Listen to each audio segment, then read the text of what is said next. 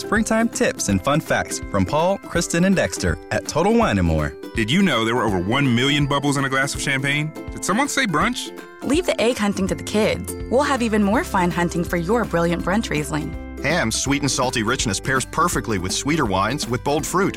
How about a juicy Pinot Noir? Whether you're hosting or just bringing the wine, we'd love to share our always low prices and ridiculous selection this spring at Total Wine & More. Cheers!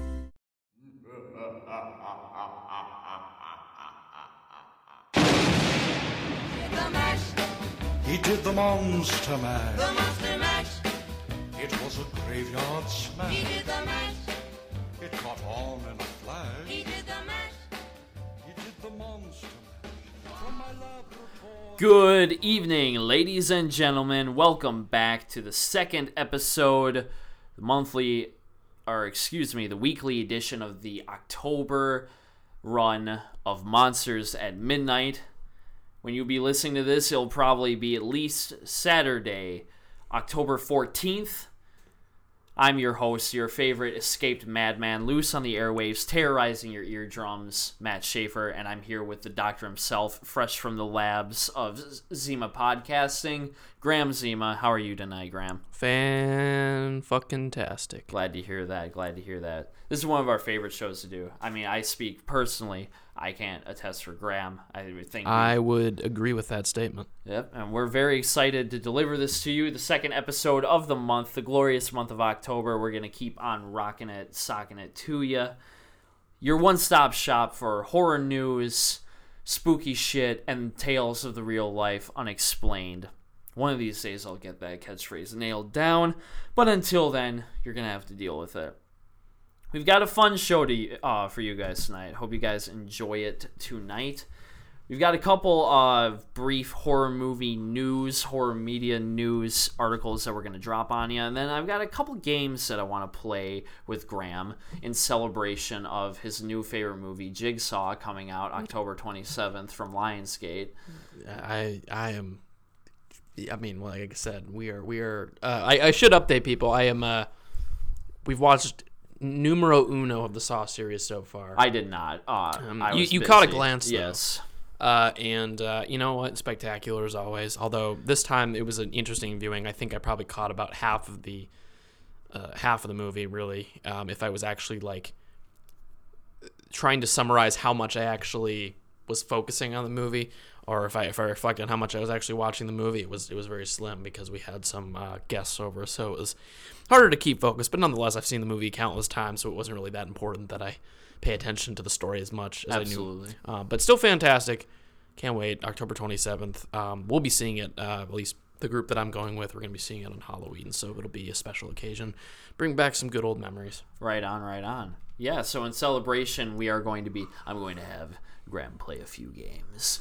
Now, can I ask you before you do this, yes. and you probably explain this once again later in the episode, did they revolve around actual, the Saw franchise? No, I just last minute decided that that's why we're playing games tonight. So, fair enough. No, I just because the first episode, as much as I love horror news, the first episode was very news heavy. I want to do something a little bit lighter this episode, mainly because being that we used up a lot of material last week, I had just a couple ideas come to me, something lighter, something that should be a little bit more fun, something that we can bounce back and forth. So let's get this underway. Welcome to Monsters at Midnight. Bolt your doors, lock your windows, turn out the lights, and let's get started, my groovy ghoulies. So, if you're listening to this on Saturday the 14th or anytime afterwards, you will know that we, this October, had a Friday the 13th. Now, Friday the 13th, as you out there know, is one of the single most famous and revered horror movie franchises in cinematic history, of questionable quality 9 times out of 10. I know Graham is not the biggest fan. I am indeed a fan of the series. And there's been a lot of celebration of Friday the 13th this year with the game being released, Our good friend Serbata plays the fuck out of that game, so we've both been up close and personal with that game. I gotta say, I think it looks pretty fun. What do you think? I mean, yeah, just from a observation, like I've watched him play it on a pretty continual basis. To say he plays it a lot is an understatement. He plays the hell out of that thing. Ton. It seems like it's like an anywhere, anytime type of situation. It looks like a hell of a time, despite, like I said, I mean, you mentioned this, I don't really have a personal attachment to the franchise. Like, I've seen a quarter of the movies, probably, if you take into account some of the originals and then the remake from 2009. But even without the connection, I still find it looks like a fantastic game. It makes me wonder what a properly made like Halloween movie could do. Michael Myers chasing you throughout a neighborhood, right. I think would be more impactful because of my, like I said, my love for that franchise. Right. Much more, or even I think a Nightmare on Elm Street one is one they haven't. From my knowledge, they haven't dabbled into. That'd be very interesting because then you could really experiment with like two planes. You could do like a dream world thing. And I was gonna say, and then thing. While you're in, if I was ever for whatever reason given the power to have any creative input, which I should not, for a Nightmare on Elm Street game, I would say definitely try to tool around with, like you said, two planes, both the dream and the real world, but also kind of maybe not shape shift, but world shift throughout the span of you walking through that dream world. Yeah. So it kind of confuses and disorients the player, right? Within reason. You don't want to make the game unplayable, right? Absolutely. But that'd be an interesting one to dabble in. But yeah, for my outside observation, man, it looks like a hell of a time. No, yeah. I've played a little bit of the Friday the 13th game. Played it on the PlayStation 1. The PlayStation port, at least. It's pretty solid. Apart from it being a little rough around the edges, it's the core gameplay-wise very enjoyable. My hands are programmed for a mouse and keyboard. I do most of my gaming PC. So so I've talked about this a few times. We probably, I think, addressed it in that one lost episode. What are the glitches of the game and the critiques of it? Because I'm not like the most knowledgeable person about the ins and outs of video games. I'm a fan of video games, but I couldn't tell you much about the construction of them. What are the missteps that they've had with the running of the game? Yeah, I don't know. I think it comes down to just. It's not so much that, like, there's, to my knowledge, I haven't heard of anything game-breaking, like, bug-wise in the game. I haven't seen anything game-breaking. It's a lot of little technical missteps. Sometimes, like, graphically it bugs out. Sometimes, like, the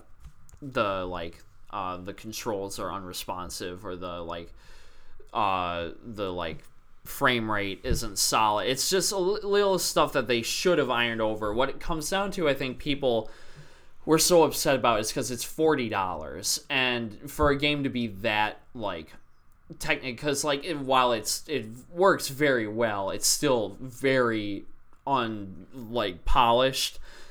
$40 is pretty steep. I don't think I would, being a fan of the franchise, I still don't think I would pay $40 for it. I want it to drop in price on a sale or whatever, and then I'll pick it up for PC. And that's when it's that's when that even the hardcore fans aren't running to the because that's what I've been reading about on Steam. At least I haven't, because that's PC, that's what I follow. A lot of the user-based reviews are like, good game, not necessarily worth the price tag. And what it comes down to is games like that have limited, there's a lot of content there, but they have limited novelty, because once you unlock everything, that's basically it, because the gameplay is virtually the same all the time. The only difference is you have that slight chance of playing as Jason, and that turns a lot of people off too. Multiplayer only games were never really my thing, so I don't know how long I would stay involved with it. That's another reason why I'm holding off on it. I think the two biggest complaints are the game, the novelty wears off, and it's not worth the price tag right off. Okay, that makes sense. Because like I said, I haven't seen anything like game breaking with it. It's a solidly crafted game. Definitely worth checking out if you are a fan of the franchise, but do it at your own discretion, because if it's like it's something that you have to play by ear, if it's not going to be for you, it's not going to be for you. There's no like they did not wimp out on like the passion. It's obviously a game made by Friday the 13th fans. From the music, the level design, the gameplay, it is what we were all expecting, I think, for better or worse. Some people see it as a negative. I personally see it as a positive. So yeah, the Friday the 13th game came out this year. And just when you thought that the movie franchise was dead again, out comes more rumblings that it might pick up again on the near horizon. I have here in front of me a Bloody Disgusting article. If you're not familiar with the side note, no sponsorship or anything, but if you're not familiar with the website Bloody Disgusting and you listen to this podcast, you should be checking it out. Lots of horror related content, from movies to video games to everything. It's news, it's think pieces, everything. Check them out. That's where I get a lot of the stuff that we talk about from, first off.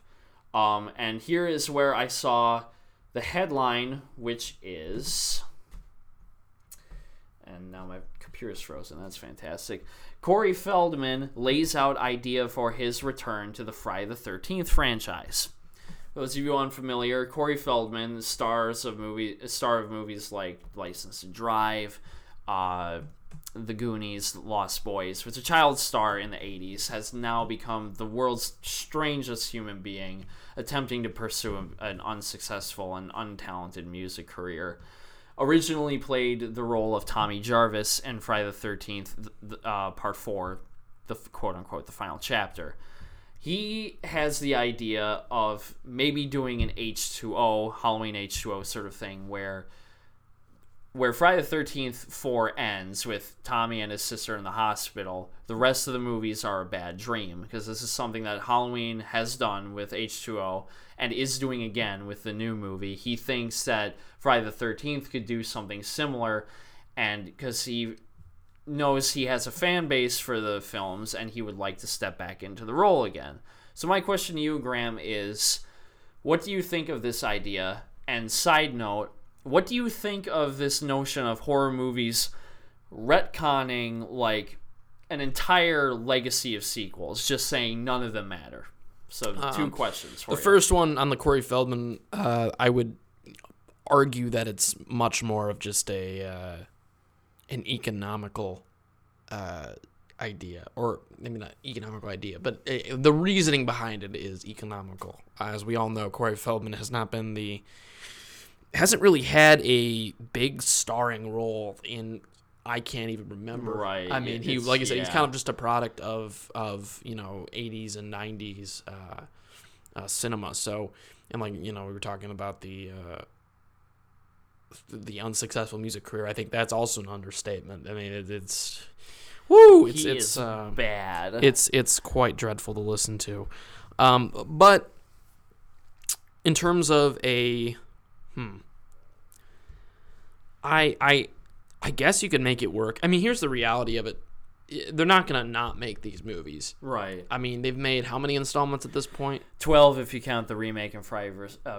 Jason. Exactly. So this is obviously a franchise that's established that does not give a fuck about originality. I mean, they've tried to be a little different with films like Jason X and Jason Takes Manhattan. I mean, taking that original character and putting him in a new environment. That's to the extent of originality that they've had. But so for them to make another one, it's like, I mean, at this point they made so many. Why stop now? It's not one that needs. It's also a franchise that doesn't really rely too much on like continuity, I should say, because much to the same degree that we were talking about, like Halloween, Nightmare on Elm Street, like those do the similar things. Like this is a reboot, same actor playing this character or etc., but it's a different timeline, I guess. And to answer your question on the second one, it's a little bit, I also go back and forth on that because, number one, how do I guess I'll speak from the negative perspective first of all.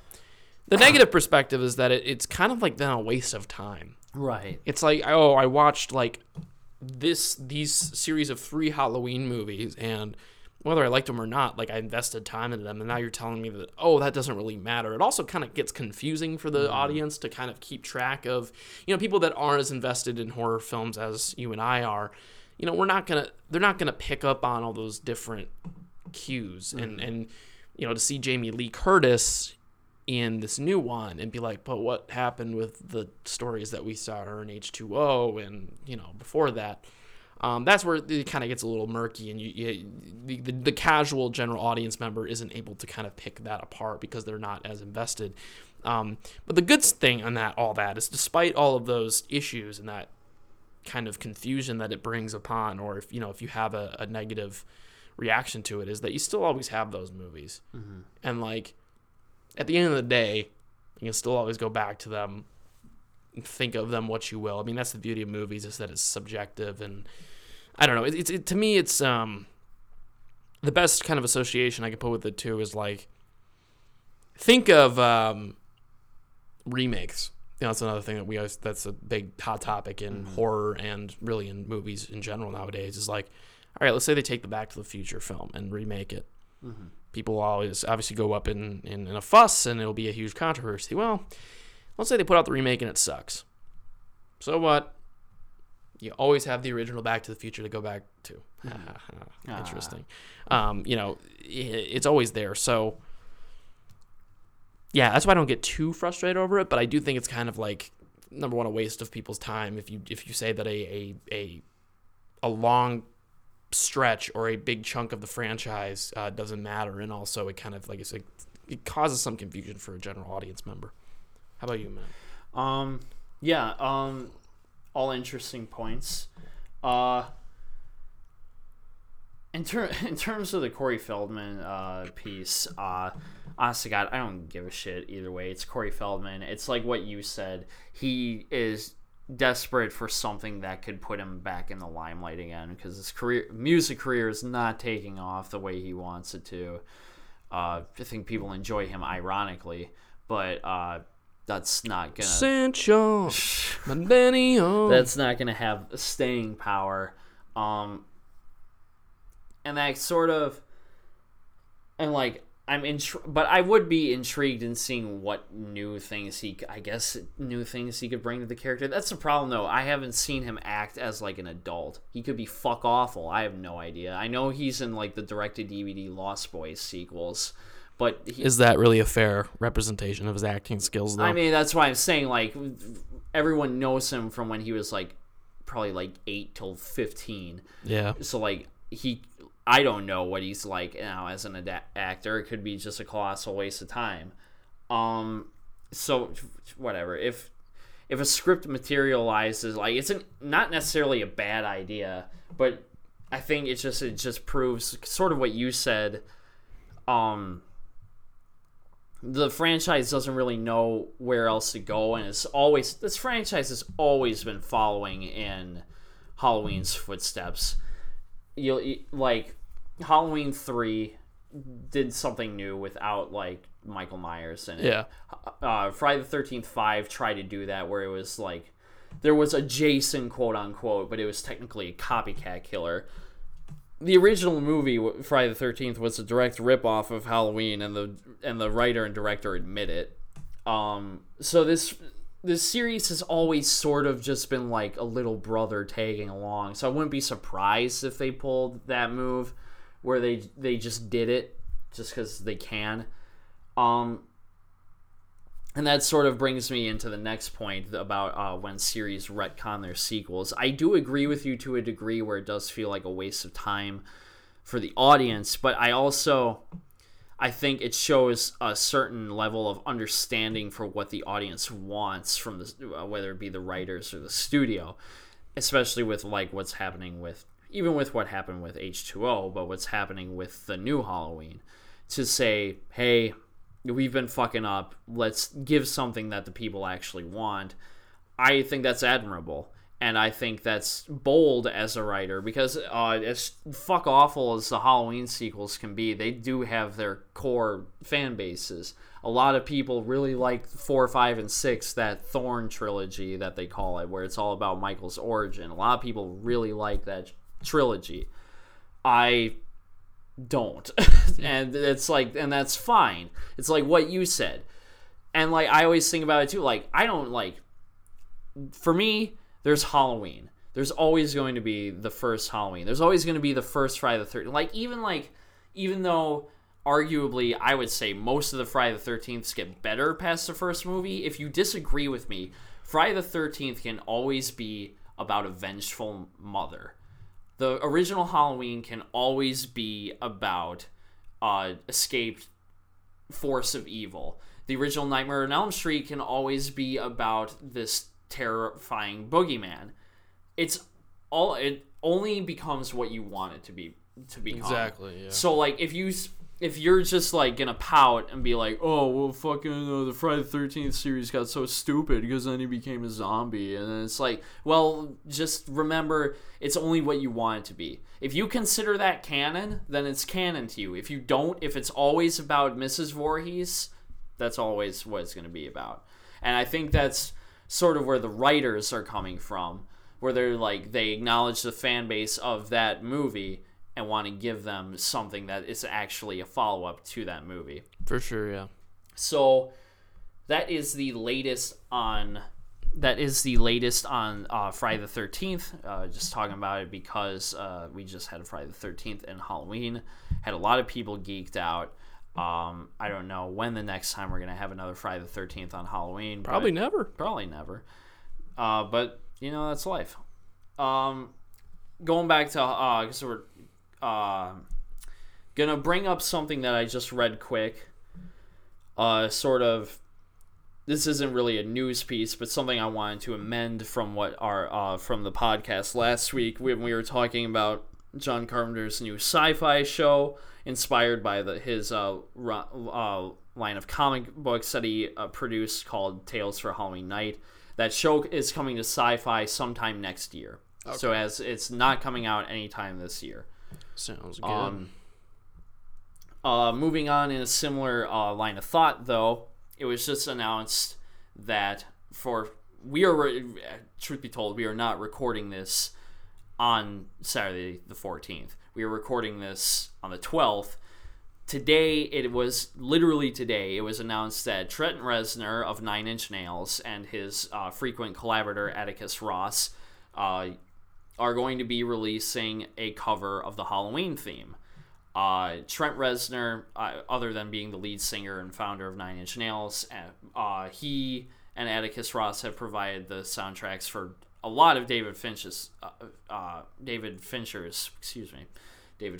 like David Lynch, only as a bird. David Fincher's filmography: Gone Girl, The Girl with the Dragon Tattoo, The Social Network. Very industrial, ethereal, dreamy sort of soundtracks.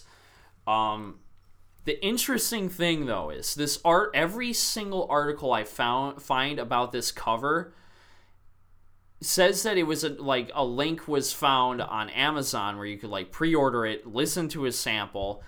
Every single article has a link to this Amazon page. It does not exist. Now, granted, I don't know if this is going to change. Like, maybe it was put up too soon. Maybe they want to save it specifically for Friday the 13th. Because every article says it's coming out on Friday the 13th. You can pre-order it. It's 8 minutes long.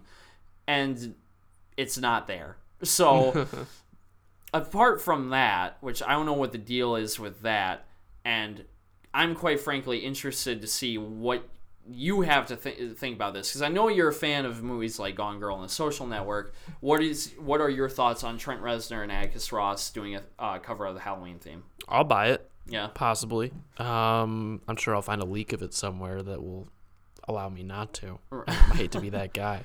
I'm a huge fan of Trent Reznor and Atticus Ross. I think they provide some of the best scores of the past 10 or so years. I think Social Network score, at the time I was all about, this is 2011 time. I was all about Inception winning the best original score at the Oscars.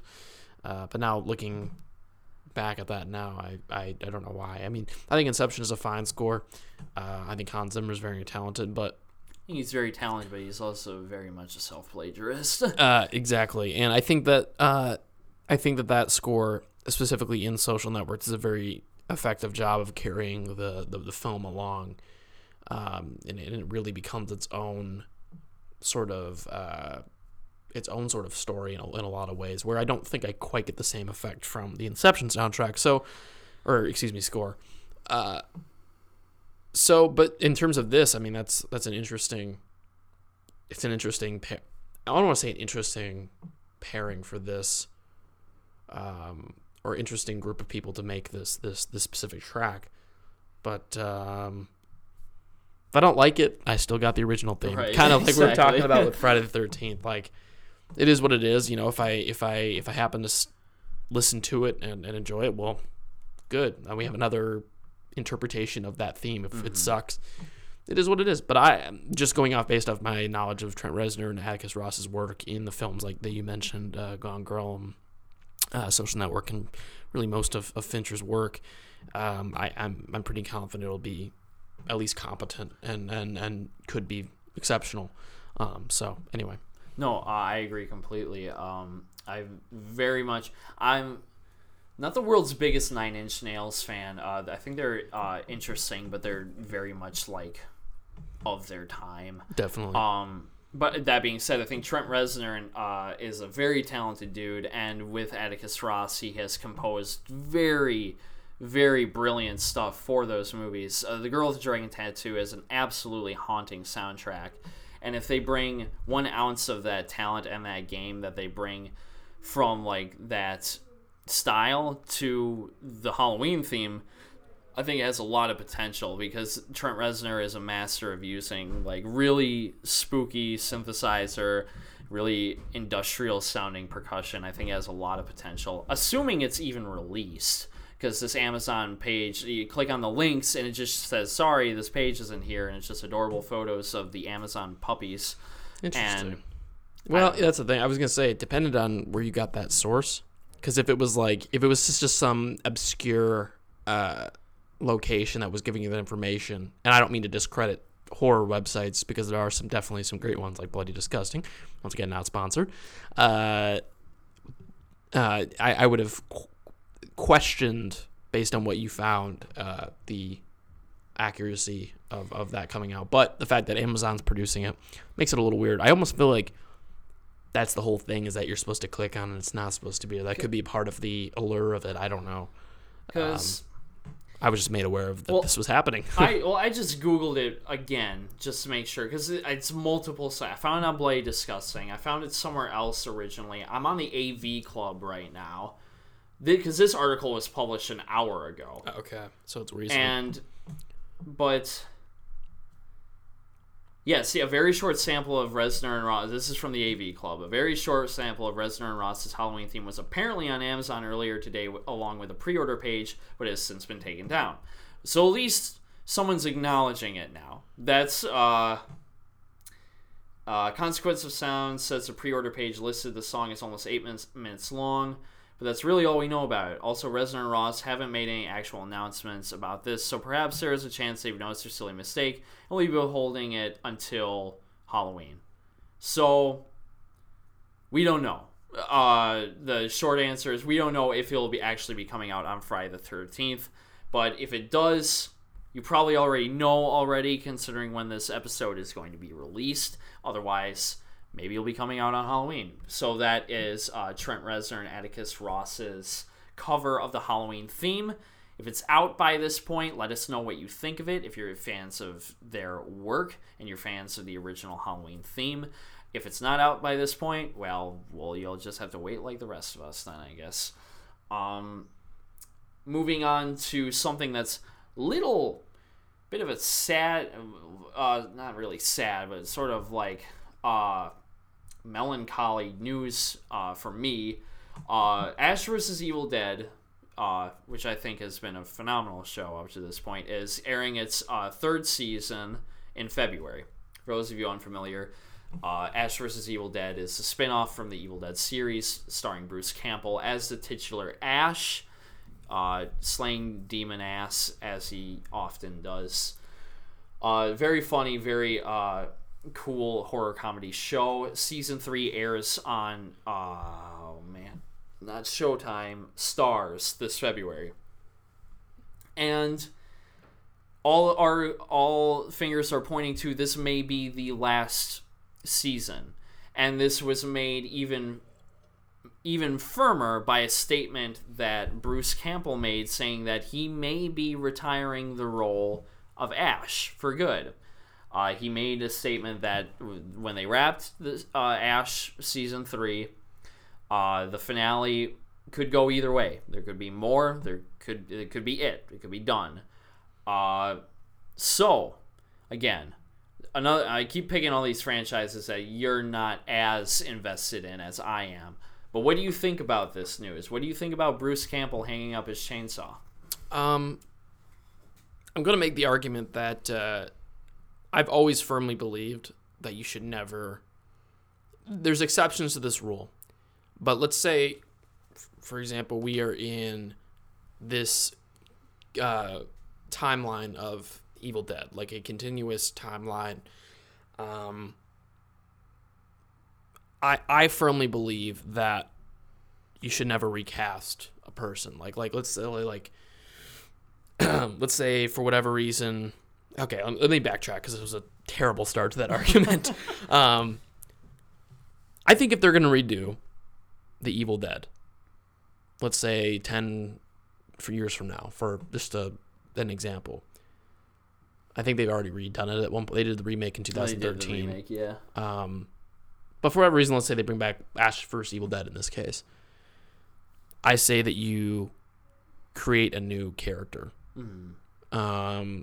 I say that you create a new character that still exists within this world that you create of the Evil Dead. Now, the only exception to those cases are like with superheroes, because superheroes are one of those things that are just so iconic that those are the situations where the character is bigger than the actor. Mm-hmm.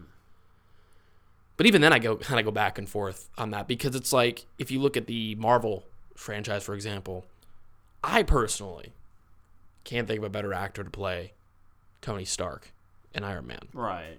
You know? So that whole example only goes so far, because I do think that there are situations where the casting is too perfect. I couldn't see anybody else playing it.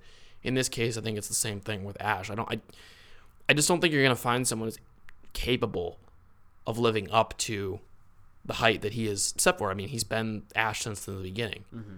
And to try to accomplish that, you can do someone who does a great job, but the reality is that Bruce Campbell's been doing it for so long, you're not going to win everybody over. Mm-hmm. And it's not going to, because that's just what he is. That role, for whatever reason, whatever you think about fate in this world, that role was his fate. Like, that he was perfect for it. Mm-hmm. It was written for him. So that was my muddied version of what I think about casting. But I do think it's true. I think that there are very, very slim situations, or very, very rare exceptions to, when a character is bigger than the actor. But for the most part, I believe in fate in a lot of ways. I believe that there are just actors that they read a role that they were meant to play, and you can't recast them sometimes. Mm-hmm. It's just impossible. You're not gonna.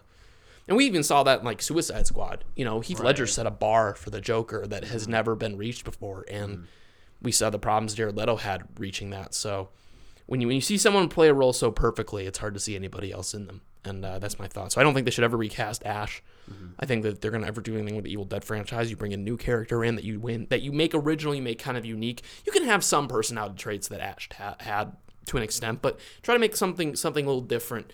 I think you'll actually get more fans on your side, because they won't be so worried about whether or not this guy is as good as Bruce Campbell. Right. No, I agree completely. And I think that's even though the remake, reboot, revamp, whatever the fuck it was, kind of gets mixed reception, I think that was one of the biggest successes that the reboot had, was having no character connection to the original. Definitely. All entirely new characters. Yeah, and it's a new perspective. Yeah. And though while I'm definitely it's like it's inevitable at some point. Obviously, I didn't think that he could play Ash forever. It's just like, I mean, this is a guy, he played Reagan on the Fargo TV series. He's done... Bruce Campbell is an interesting actor because now he's like getting close to 60 years old. He's sort of becoming this weirdly revered veteran actor that people want doing like more serious shit, as is example by him getting a serious role on Fargo. I think it's very cool that maybe you'll see more like that, where he's not the wisecrack here. He's not like in B movies anymore. He's not the wisecracking comic relief like Sam Axe and Burn Notice. He's actually getting... Or like every character that he plays in the original Spider-Man. Yeah, he's like getting actual serious parts. And I think that'd be great to see at this, like see his career turn, where he's this like the king of B movie actors. To an extent, though, because I do believe also that there are actors that were just made for typical, like, they're character actors, I guess. That's true. Like, I do think that we've seen that with a lot of either a drama or comedy. It's been a two-way street where someone's tried to cross over, and it's, you know, sometimes it's really worked. I mean, we saw that Adam Sandler in Punch Drunk Love, and I could name a couple other examples. But you have seen, you know, some comedic actors come over, and it kind of works, but it also, it's like, it feels forced and it doesn't feel like authentic. So I do think that there are certain actors that were just meant to perform particular types of genres. And that's fine too. You make a whole career out of it too. But that's true. I'm just saying that could be, we don't know obviously with Bruce Campbell. Right. He's played, like you said, the same type of character his entire career. No, and I do agree with you to agree. You make an excellent point. That being said, though, I guess like it is like a melancholy news, but I do understand. He's getting old. He can't, and especially since he landed something, it might be in his mind too. Like since he landed something like Fargo, maybe this is like he wants to like finally like legitimize himself. Well, you know what's interesting too is that we're so used to in this modern TV culture of running things into the ground. And you know, you said this is the third season, right? Yes.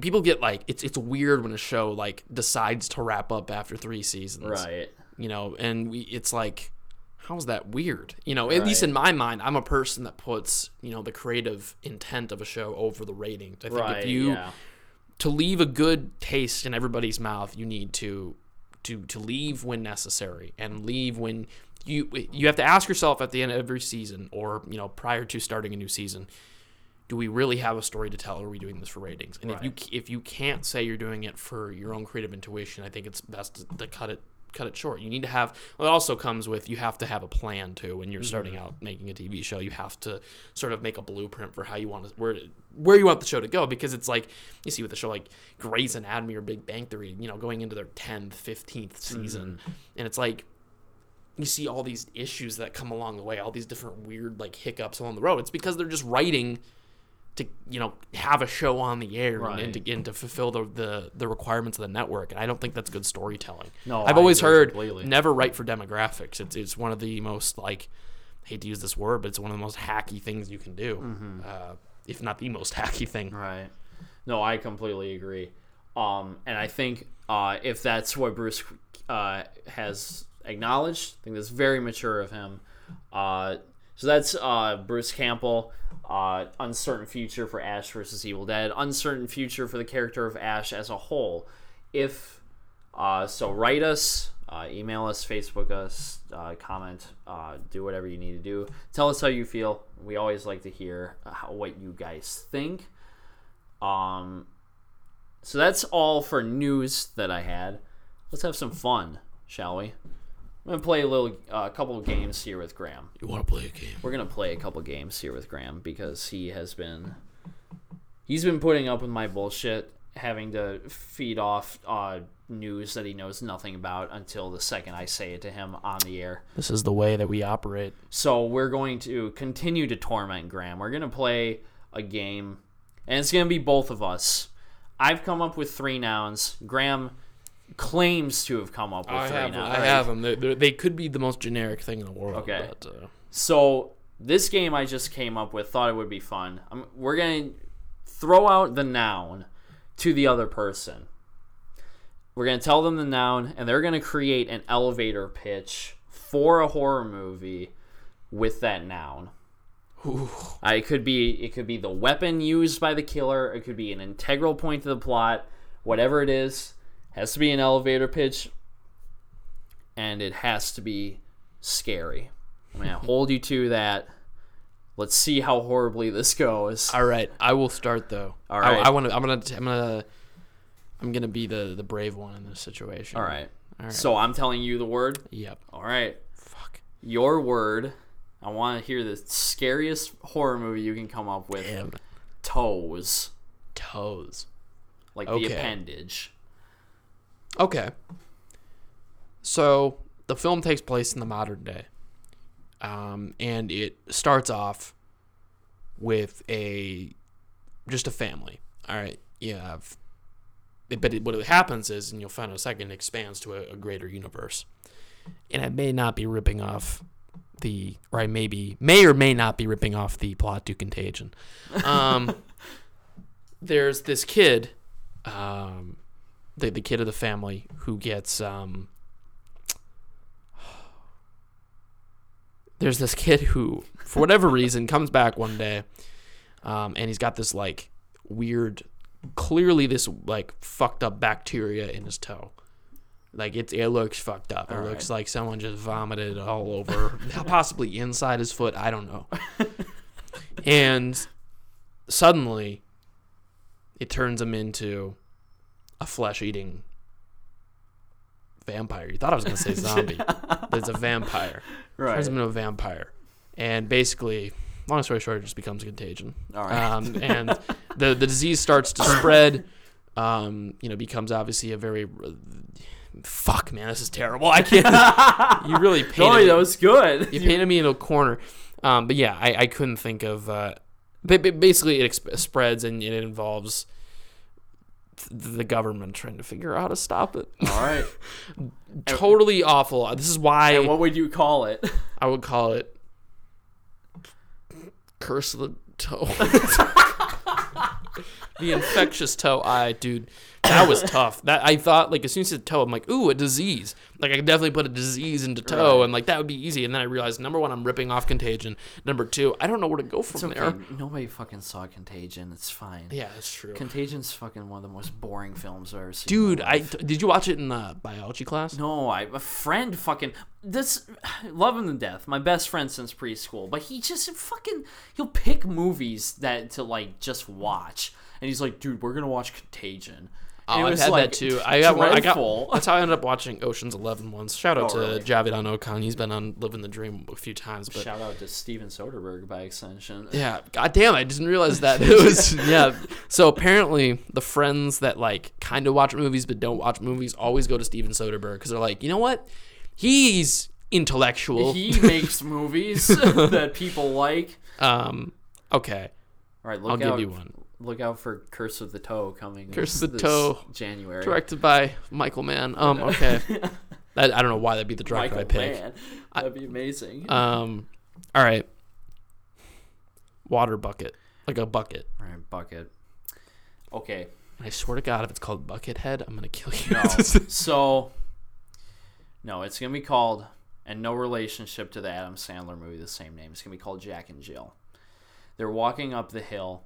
They're two farm kids in Depression-era America. And like, you paint the scene, it's like Dust Bowl. It's like everything's dead, and they live in this... It's like bear. They live in this rickety shack. And as the classic nursery rhyme goes, they go up the hill to get water with their bucket in tow. And then Adam Sandler show. No, damn it! So they go up, and of course it's the Depression, the Dust Bowl, and the well is dry. Jill leans in to see if there's anything down there. She hears mysterious noises. The ground is loose because it's so dry. She trips and falls in. And it's Jared Leto's Joker. And it's and then it's just the descent. The whole rest of the movie is Jill's adventures in the well, trying to escape, and the family trying to help her out from above. Damn, that's a good save there. And now you might be wondering what the noises are being made in the well.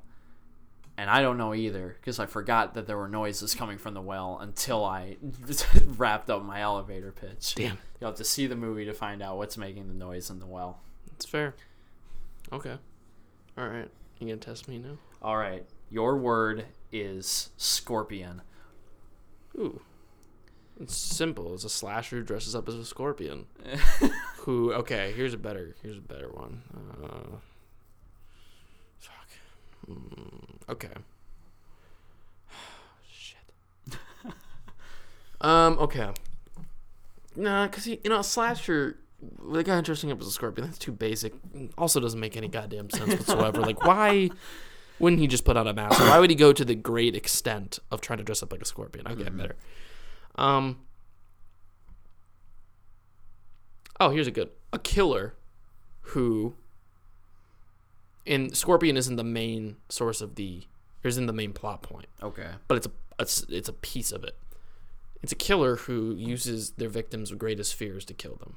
There we go. I'm pretty sure it's been used before, but that's okay, because it would be just me just stealing people's ideas again, because that's what I'm obviously good at. Yeah, so the killer basically, like, in one of the victims is scared of scorpions, so he basically puts her in a bath full of scorpions, and she dies. That's just one kill. You could have hundreds of them, fear of drowning. So you'd have a really good open-ended, you'd have a lot of, you could make a whole franchise like Saw out of it, basically, making different ways of killing. So yeah, it'd be called,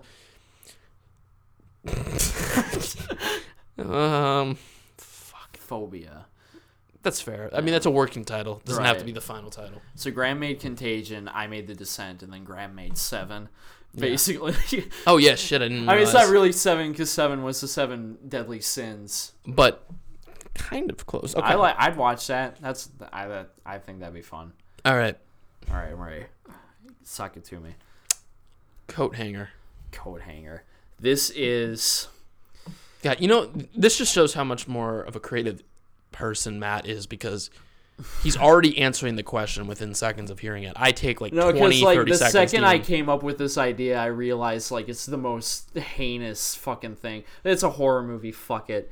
It's a horror movie told from the Republican agenda. It's all about the horrors of abortion. It's all about the horrors of coat hanger abortions. I like it. This girl. Okay, maybe not the Republican agenda, but this girl is raised in a very right family, and was taught that sex before marriage is a no-no, yada, yada, yada. She ends up pregnant, goes to the seedy back alley place to get it aborted because of her family's... Does the dead baby haunt them? Yes. Basically. And it's not like an actual ghost baby, but it's psychological. Can it be called Ghost Baby? Oh, you know what would be good, interesting, is if you showed what the person would have, the apparition that haunts them is what the baby would have grown up to be. That would be cool. Fuck, man, I think we just came up with a goddamn genius idea. No, we actually, it'd just be called coat hanger. Or hanger or something. Damn. Oh, hanger. I mean, hanger, I guess, could be interesting. Coat hanger is a little cumbersome, but yeah, it'd be even, because then you could get super fucked with like embryos stalking the halls or something. I don't know. That's where my mind went to. It's fair. So your final word is lightning.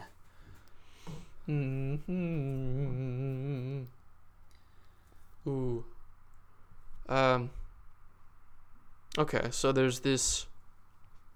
It's kind of like Witness in a lot of ways. So what happens is, it's after a Halloween party. People are... What? It sounded so much better in my head. Oh, shit. Okay, here we go. So they're leaving the Halloween party, okay? Uh-huh. It's a guy and a girl. We don't know their relation. Let's just say they're friends. They're driving back from Halloween party. They go down the street. It's raining. It's for whatever reason it's raining in October. I don't fucking know. Well, it's been raining all fucking week I was gonna say, here, so I guess it works, but in your typical movie, usually like it's not. But right. In this case, raining October, and then we also meet our lead character, who's not associated with them at all, played by I don't know anybody. He's walking back home. He's walking home from his own night out at the bar. His wife just divorced him. Mm-hmm. I don't know, some bullshit. And he sees lightning strike, and it hits the car, or it like disorients one of the drivers. They go off track and they go into the water and they drown. Mm-hmm. But like the dude walks by and he's like a witness. He could have totally saved them. And like he makes eye contact with one of the girls as they're drowning, but he just like doesn't do anything for whatever reason, which would also be probably a plot hole. It's like, why the fuck did this guy not call anyone? And then the entire movie is them haunting him. Okay. And yeah, solid. I don't know. It's called Witness 3. It's called. Not even sure if they made a Witness 2. But. I'm almost positive they didn't, but. All right. Well, like as I say in Family Guy, Witness 3 was so epic they skipped over the second one. Right. Yeah. All right. How about your last one?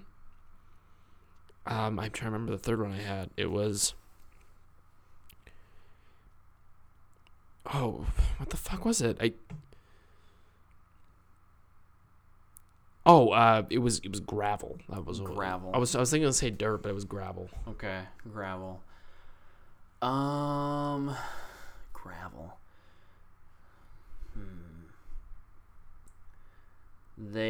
All right. So it's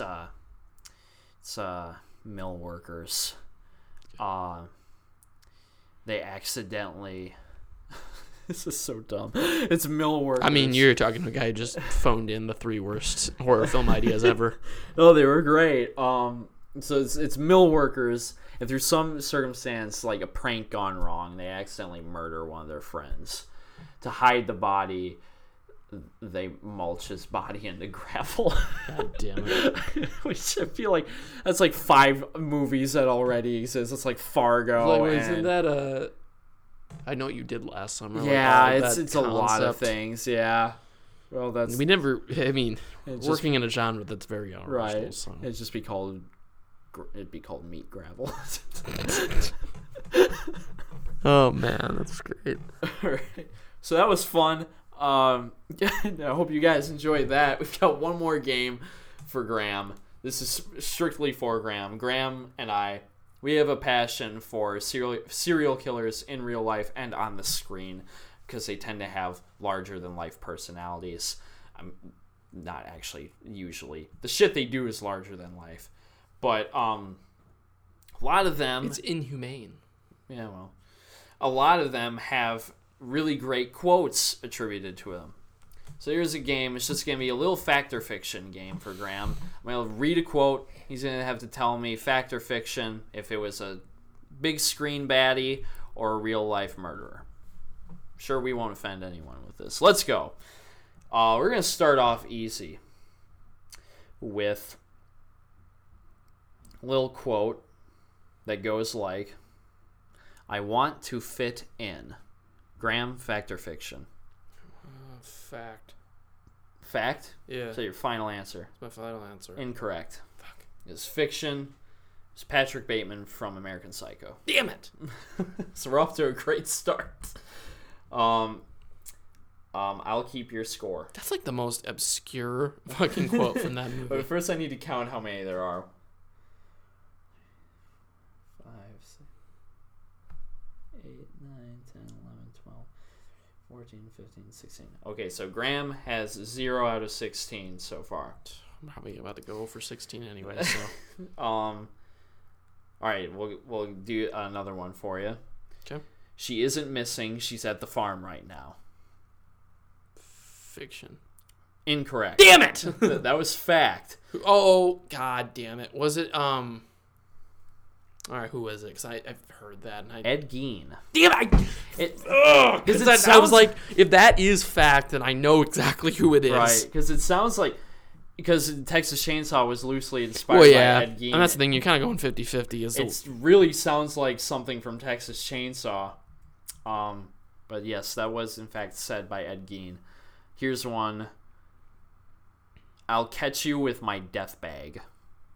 Oh, that's fiction. Yes, that is gonna indeed say. fiction. That was the killer Bob from Twin Peaks.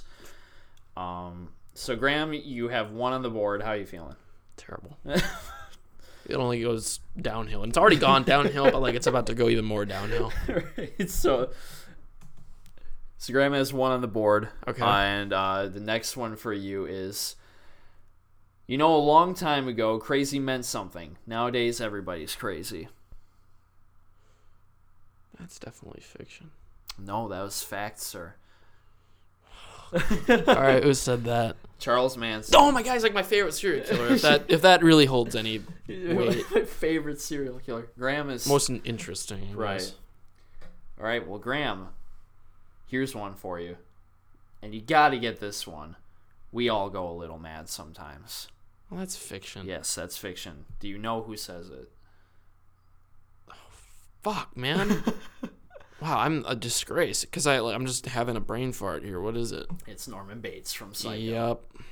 God. Still give it to you, though, because you did know that it was fiction. Jesus. All right, here's one for you. We serial killers are your sons. We are your husbands. We are everywhere. And there will be more of your children dead tomorrow. That is fiction. No, that is fact. Who said that? Ted Bundy. Oh my God, another one of my faves. I'm kind of cliche with my favorite horror serial It's killers. okay. Dude, like, that's basically who I Googled. It was, like, the most fucking uninspired serial killers. All right. I make art, and when I'm done, someone dies. It's gotta be fiction. Yes, that is I was gonna say indeed there's fiction. no.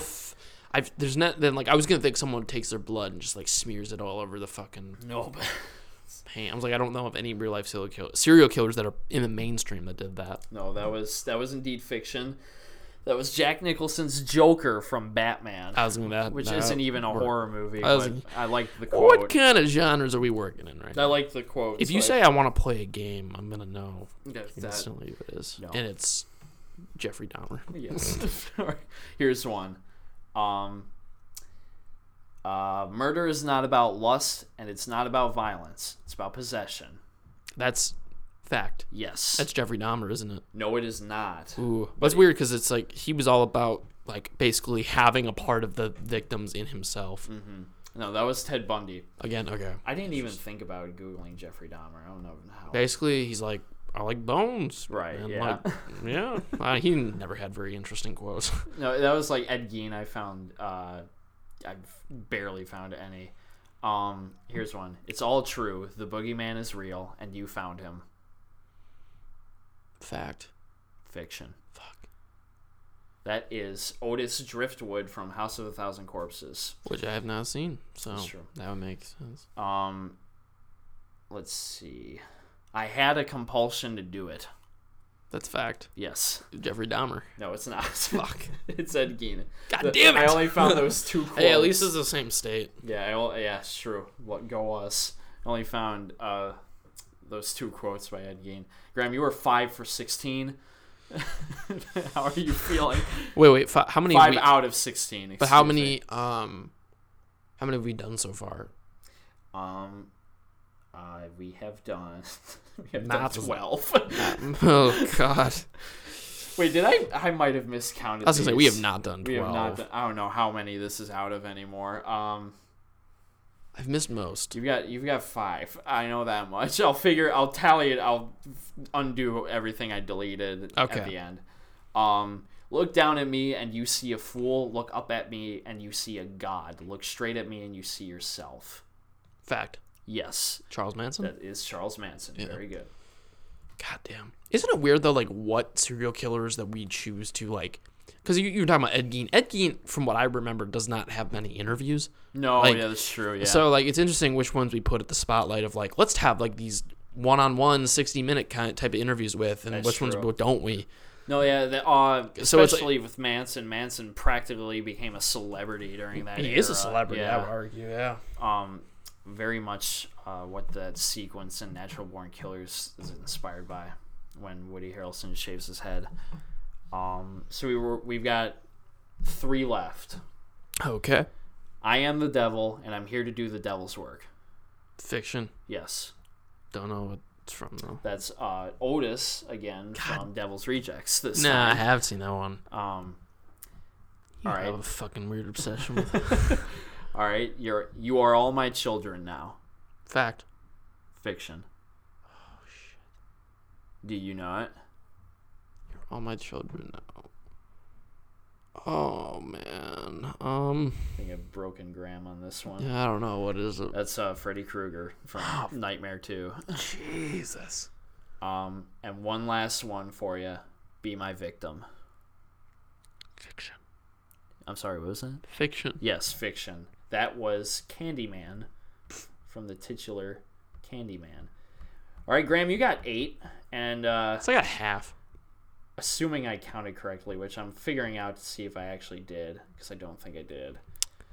But we'll call it that, because I don't know if I could do much more without, like, Well, that because that causing was my it. brain to so that go how many inside were those? out. 1, 2, 3, 4, 5, 6, 7, 9, 10, 11, 12, 13, 14. Okay, there's 14.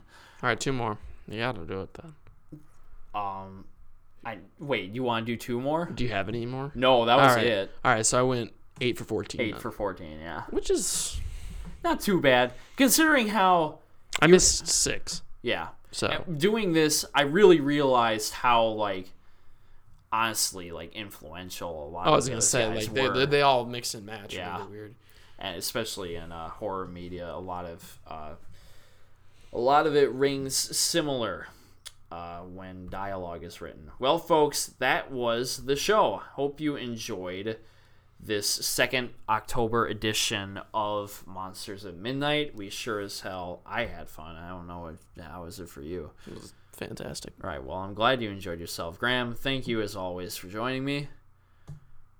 All right, it's been man a few words tonight. And now, my creepy children, we return to our crypts for a long slumber, and we will emerge again as soon as the sun dips below the horizon. Have a groovy evening. Now is the chance to use reliable energy to grow your money with the Dominion Energy Reliability Investment. Our new investment product offers competitive returns, no maintenance fees, and flexible online access to your money. Make the reliable investment in reliable energy. The Dominion Energy Reliability Investment. To find out more, go online to reliabilityinvestment.com. That's reliabilityinvestment.com. Hi, Fashion Hotline. Hi, this Easter I'm on the hunt. For eggs? For new styles my family can wear to brunch. Get to Old Navy. Old Navy? Yep, right now, get a huge 50% off your entire purchase in store. Everything you need, like dresses, polos, and shorts, is 50% off. 50% off? You must be hiding something. Dresses start at just $12 for women, $10 for girls. But Easter's just 3 days away. Then hop to it. It's in stores only. Don't tell the Easter Bunny. Hurry in for 50% off your entire purchase in stores only. Now at Old Navy. Valid 4/18 to 4/20. In stores only. Excludes in-store clearance. Gift cards. Register lane items. Jewelry today only and 2-day only deals.